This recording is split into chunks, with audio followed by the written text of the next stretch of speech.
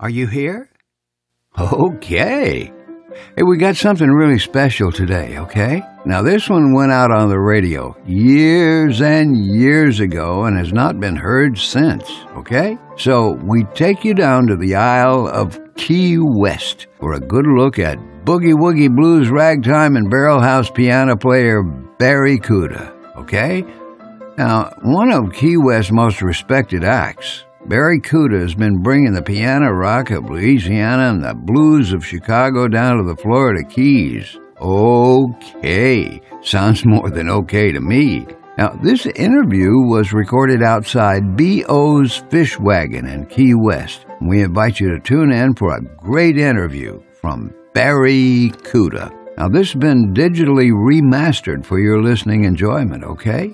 Hey, if it's okay with you, Paul wanted me to mention that he read the story Gloria Naylor's Island by author Robert McCready. Paul recommends it. Okay? Sounds more than 100% okay to me. Okay, you can be a patron of independent interviewing and the spoken word. Okay? Just go to www.thepaulleslie.com/support. And we thank you for listening and supporting. Okay? So, if it's okay with you, we're going to go ahead and start this episode. Okay. We're outside of B.O. Fish Wagon. I'm here with the one and only Barry Cuda. So welcome to the show, Barry. How you doing? My first question is, you were mentioning that you were from Pensacola in the show. You play a lot of music from New Orleans. Mm-hmm. How did you get interested in that kind of music? The kind of music you play? I grew up with it somewhat. I'm a child of the 50s and 60s, so I grew up with the British invasion rock and stuff, and some of the stuff I got turned on to secondhand by the Beatles and Stones, but also there was a cool radio station in Pensacola in the 50s and 60s. It was playing a lot of New Orleans R&B, Carl Van Henry and Fats Domino, but also Joe Tex and stuff like that. It was called WBOP, WBOP, the black spot on your dial. So I listened to that like this because the music always seemed to have a lot of integrity and a lot of great grooves and beat. Where did you learn to play the piano from? Pretty normal childhood. I started with lessons when I was a little kid, regular classical lessons and stuff, and I just slowly wandered off into the blues and ragtime and boogie woogie and stuff. That stuff interested me when I was starting to lag an interest in junior high, and then I got into that music and did the garage band thing, and really got into ragtime in college, and then from that started getting into all the other different old styles like stride and barrelhouse and boogie woogie. Had a chance back in the 70s to go around and sort of feed some of the greats, the originals who are now dead, like Little Brother Montgomery and Professor Longhair, James Booker, Sonny Lance Slim, Champion Jack Dupree.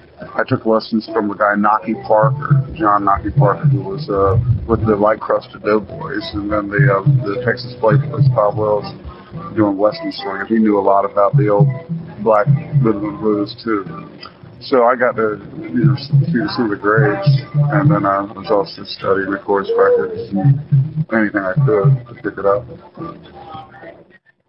Have your musical tastes changed at all, or has it remained relatively consistent?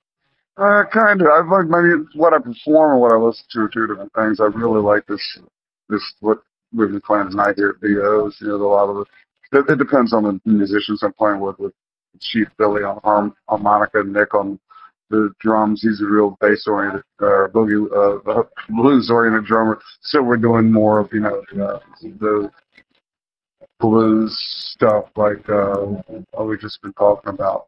So both New Orleans and Chicago stuff. But if I'm playing solo, I do some more that rare stuff, like on my Lonesome Mama CD, early stuff that has more space in it.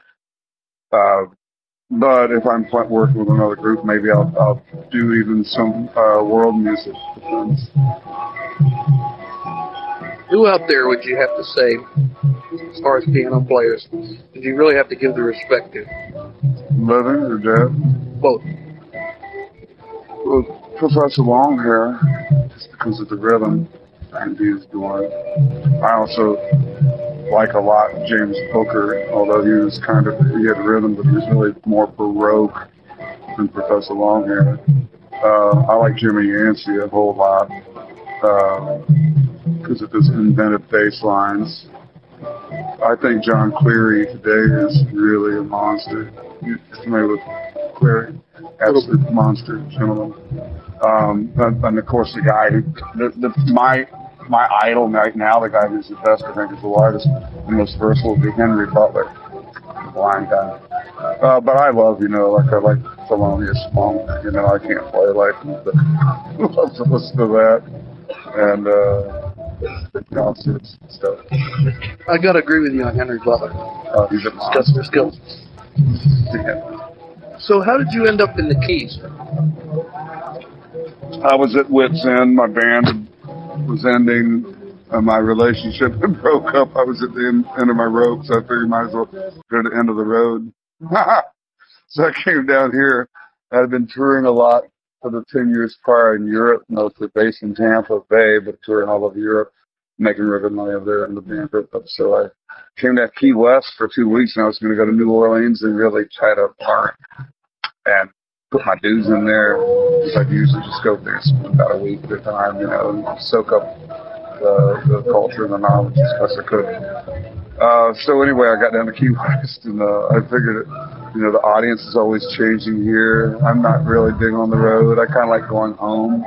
Yeah. I like the idea of home, and I ended up getting married and having a kid and a dog. So it's kind of hard to tour when you got all that stuff. So and Key West is great because the audience doesn't turn. You always have a fresh crowd. They're ready to party, and the money's good. Nobody's going to hear about you. Because you're so off the beaten track. Yeah, but that's okay. I'm hiding out. But the music I'm playing would be hiding out anywhere. It's not exactly commercial. I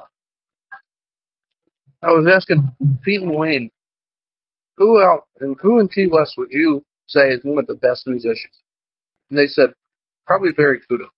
Get out. Really? They said Barry Cuda and probably Mike McLeod.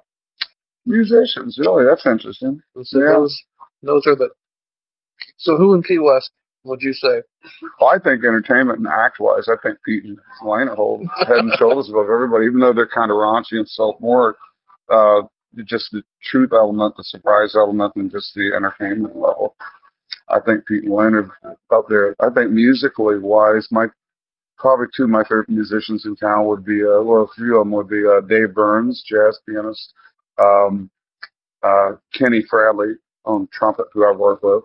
His phrasing is amazing, and his linear thing he does on his solos. He's recorded with U2 and Blondie and Dizzy Gillespie, lots of people. I mean, to be able to trumpet player and play with Dizzy Gillespie is pretty, pretty big. The other guy is really good. He's kind of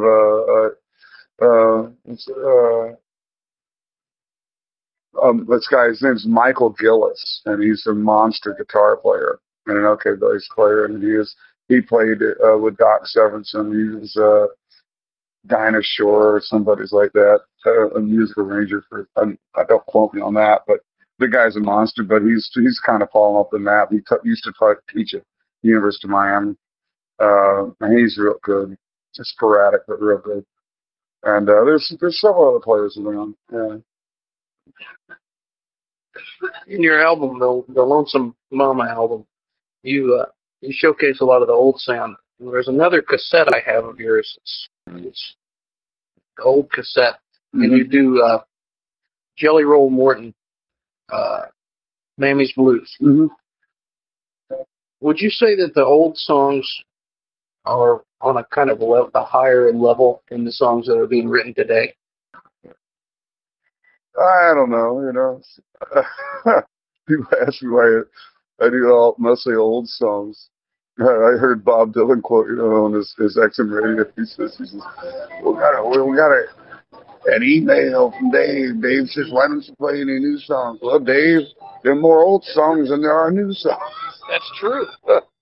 I like the beautiful old stuff. I like pulling these old gems out of the air, you know, that people haven't heard.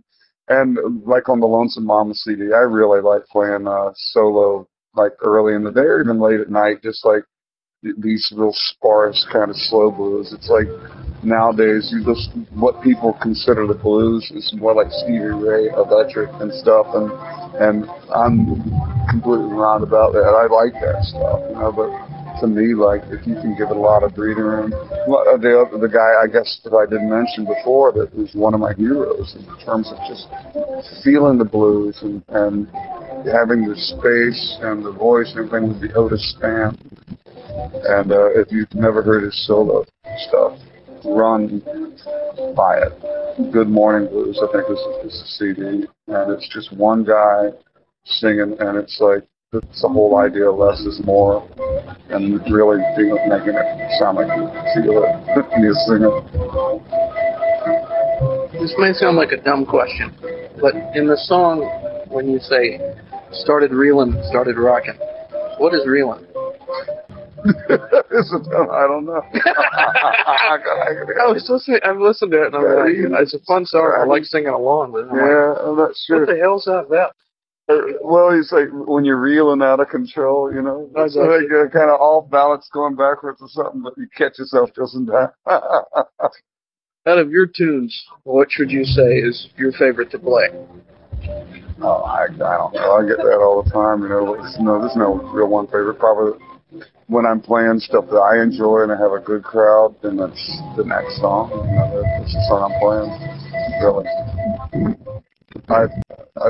I'm doing another CD along the Lonesome Mama. I've got other, you know, irons in the fire too. I'm doing something with this new group, Honey Mouth, with Raven Cooper, the vocalist, and Kenny Kravitz, trumpet player who's in town, I told you about, and Richard Brooks, older guy, who's down here just in the winter.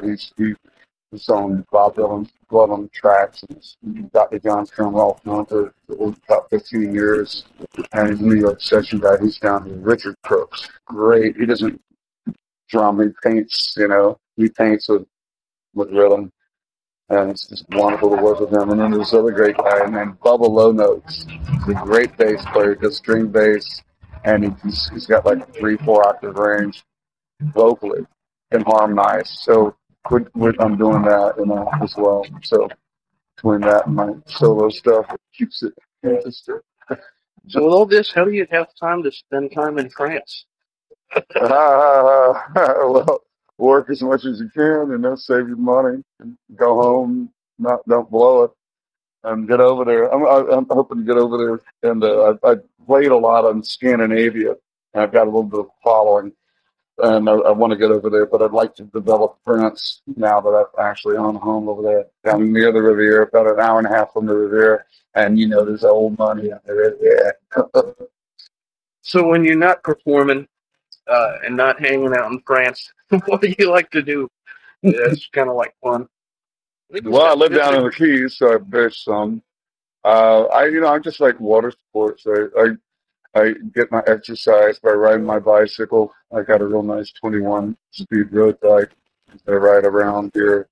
And over in France, my place in Provence, I got it, and a mountain bike. So I'm still a kid. I love bicycles. I've got a couple of kayaks, so I go out and kayak with friends, get a couple of body strength, swim in the canals, fishing with boats, anything water oriented I'm into. And I don't have a TV.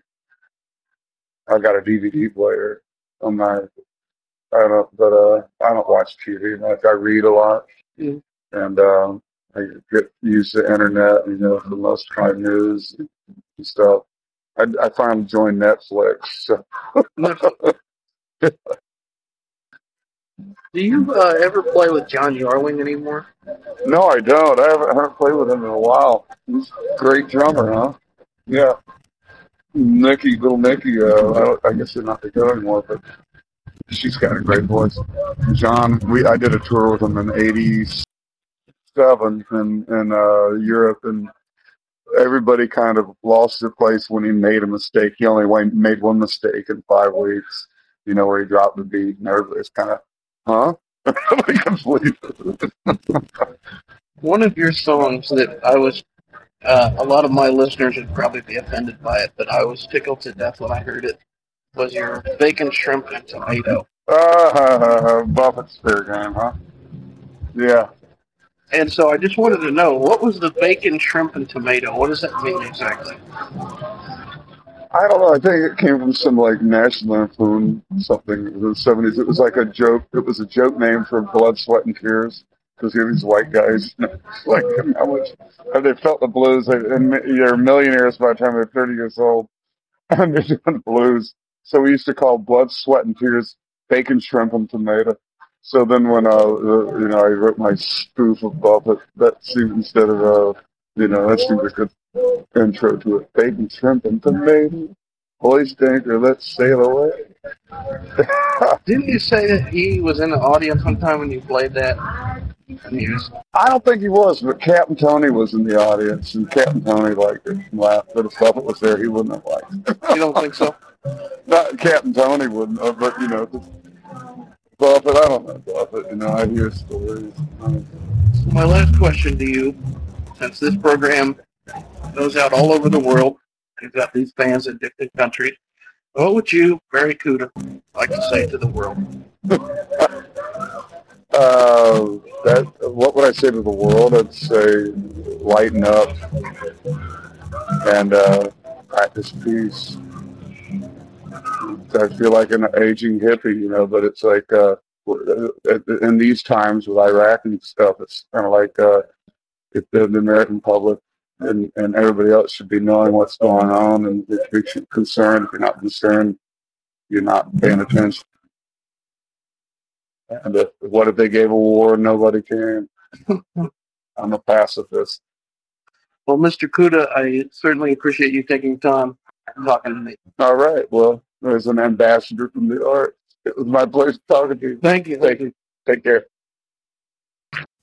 Thank you for stopping by today. If you enjoyed our program, consider telling a friend about it. The Paul Leslie Hour is made possible through people just like you. So you want to keep the show going, right? Go to thepaulleslie.com. That's thepaulleslie.com. Click on Support the Show. And thanks to everyone who contributes. Performance of the intro music is courtesy of John Primorano, The Entertainer, written by Scott Joplin. End credit theme music is courtesy of John Primorano, the traditional song Corina Corina. Your announcer is Dan Gold. Hey, that's me. The show is hosted and produced by Paul Leslie. And we'll see you next time on the Paul Leslie Hour.